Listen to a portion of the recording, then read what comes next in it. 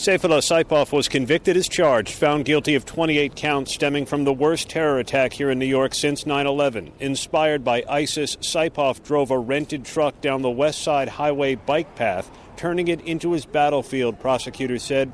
8 people were killed before Saipov was shot by police. The jury will be back next month to determine if Saipov should face the death penalty. Aaron Katersky, ABC News, Federal Court, New York.